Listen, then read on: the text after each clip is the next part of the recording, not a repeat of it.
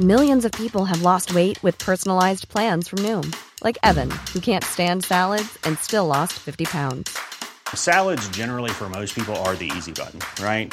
For me, that wasn't an option. I never really was a salad guy. That's just not who I am. But Noom worked for me. Get your personalized plan today at Noom.com. Real Noom user compensated to provide their story. In 4 weeks, the typical Noom user can expect to lose 1 to 2 pounds per week. Individual results may vary. Many of us have those stubborn pounds that seem impossible to lose, no matter how good we eat or how hard we work out. My solution is PlushCare. PlushCare is a leading telehealth provider with doctors who are there for you day and night to partner with you in your weight loss journey. They can prescribe FDA-approved weight loss medications like Wegovy and Zepbound for those who qualify. Plus, they accept most insurance plans. To get started, visit plushcare.com/weightloss. That's plushcare.com/weightloss.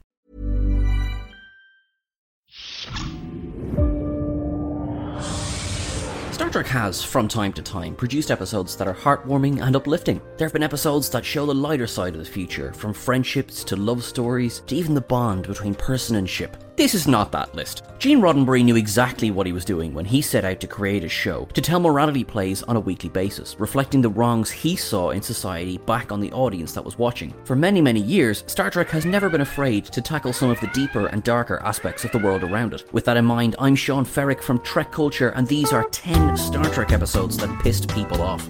10. Plato's Stepchildren.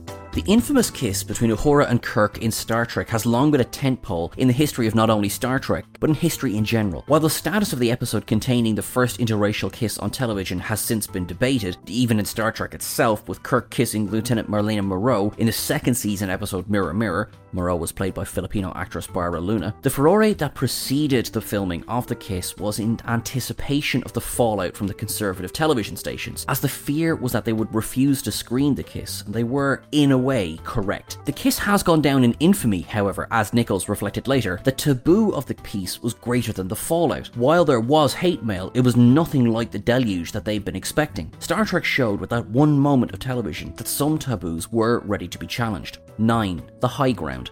The Star Trek The Next Generation episode The High Ground is frequently cited episode as one of the show's most controversial. The depiction of a terrorist group in a sympathetic light, something that DS9 would not shy away from with Major Kira, was somewhat shocking. However, the connection to a real-world events caused the real stir. The episode aired in early 1990, but was not screened on either BBC or RTE, the two national broadcasters. This is due to the reference of Irish reunification, which in 1990 was an idea so alien that the conception of the Good Friday peace agreement was still a decade away. To date, it has not been aired on RTE, as the memories of the Troubles are still fresh in the Irish psyche. Even the writers and producers on the show were not happy with the episode, with Ronald D. Moore, Michael Piller and Brannon Braga all lamenting that it fell far short of the message they had hoped to put out, to paint a nuanced picture of terror groups and their methods.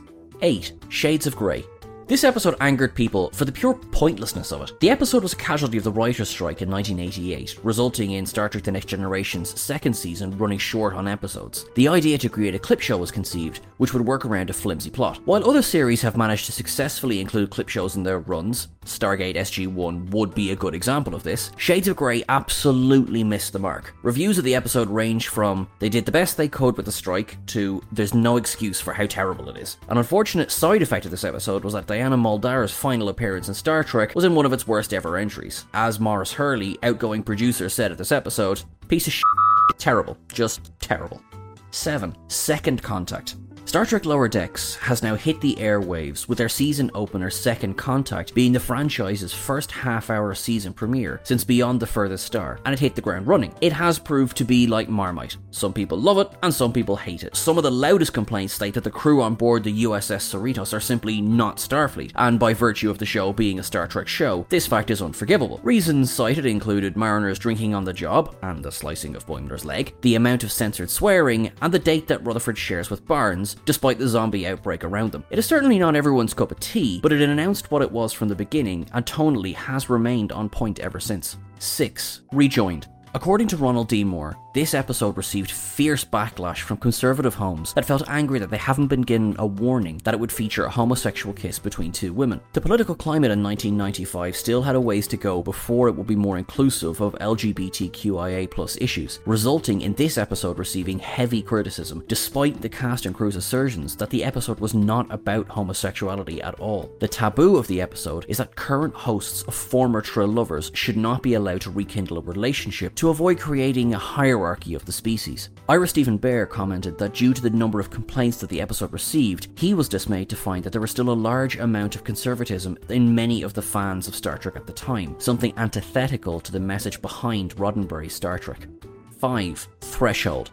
Look, to be very honest, the angry fans kind of have a point here. Threshold is often considered among the worst episodes of Star Trek for several reasons. The apparent flying in the face of established rules, although this is not technically correct, as Roddenberry had originated the idea of Warp 10 would occupy every point in the universe back in the days of The Next Generation, and the episode's poor resolution make for an unenjoyable viewing experience. Brannon Braga, who wrote the episode, lamented that it is the episode he is most remembered for, despite having written well over 100 episodes of Star Trek. Kate Mulgrew spoke at a 2009 fan convention saying that she was most uncomfortable with this episode, particularly in mating with the lizard Tom Paris. Despite all of this, Robert Duncan McNeil enjoyed the episode, as it allowed him to expand his range as an actor. 4. These Are the Voyages. This episode has the merits of so bad it's good, but at the time of release, it was a serious misstep by the writers. Enterprise had been cancelled, but rather than let it end on its own merits, it was retroactively shoved into an episode of The Next Generation, which made no sense plot-wise and only served to end the show with a whimper. The episode faces the most criticism for where it lies in the franchise. It is the last episode of Enterprise. Showrunner Manny Coto says that he saw the episode as a coda rather than a finale, with Terra Prime and Demons being the actual ending of the show. Jolene Blalock called the episode appalling, while Dominic Keating truly enjoyed it. Marina Sirtis is somewhere in the middle, stating that she felt the episode was a good episode, but just not a good finale.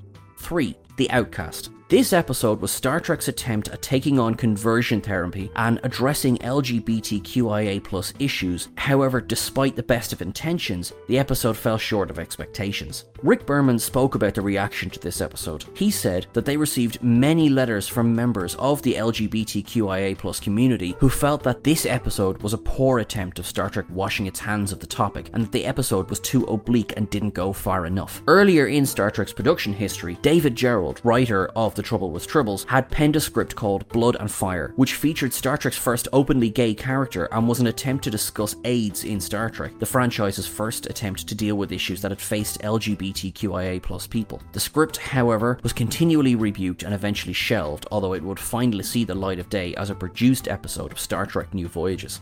2. Dear Doctor. Dear Doctor is one of the first great episodes in Enterprise. The Star Trek prequel series had struggled somewhat in its first year, relying on a standard that had worked for the Next Generation Voyager, in that the episodes were all standalone and often toothless.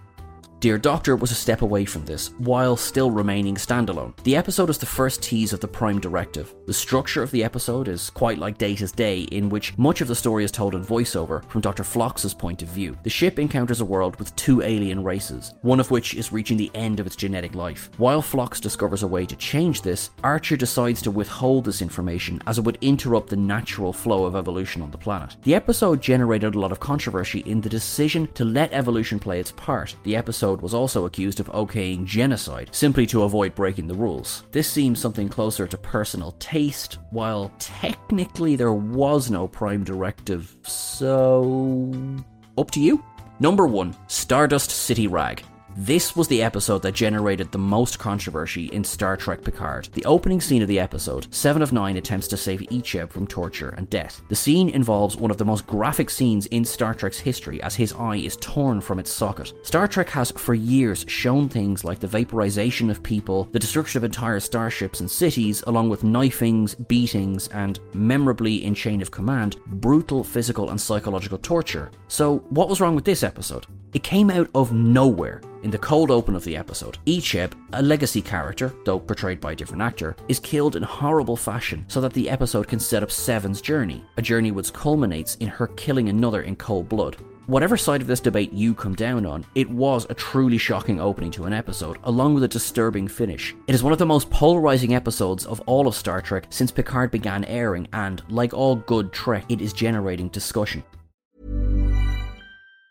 Mom deserves the best, and there's no better place to shop for Mother's Day than Whole Foods Market. They're your destination for unbeatable savings, from premium gifts to show-stopping flowers and irresistible desserts. Start by saving 33% with Prime on all body care and candles. Then get a 15-stem bunch of tulips for just $9.99 each with Prime. Round out Mom's menu with festive rosé, irresistible berry chantilly cake, and more special treats. Come celebrate Mother's Day at Whole Foods Market.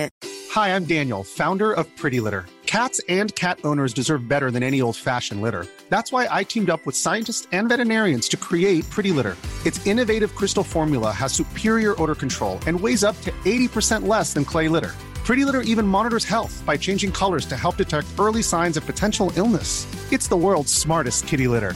Go to prettylitter.com and use code ACAST for 20% off your first order and a free cat toy. Terms and conditions apply. See site for details.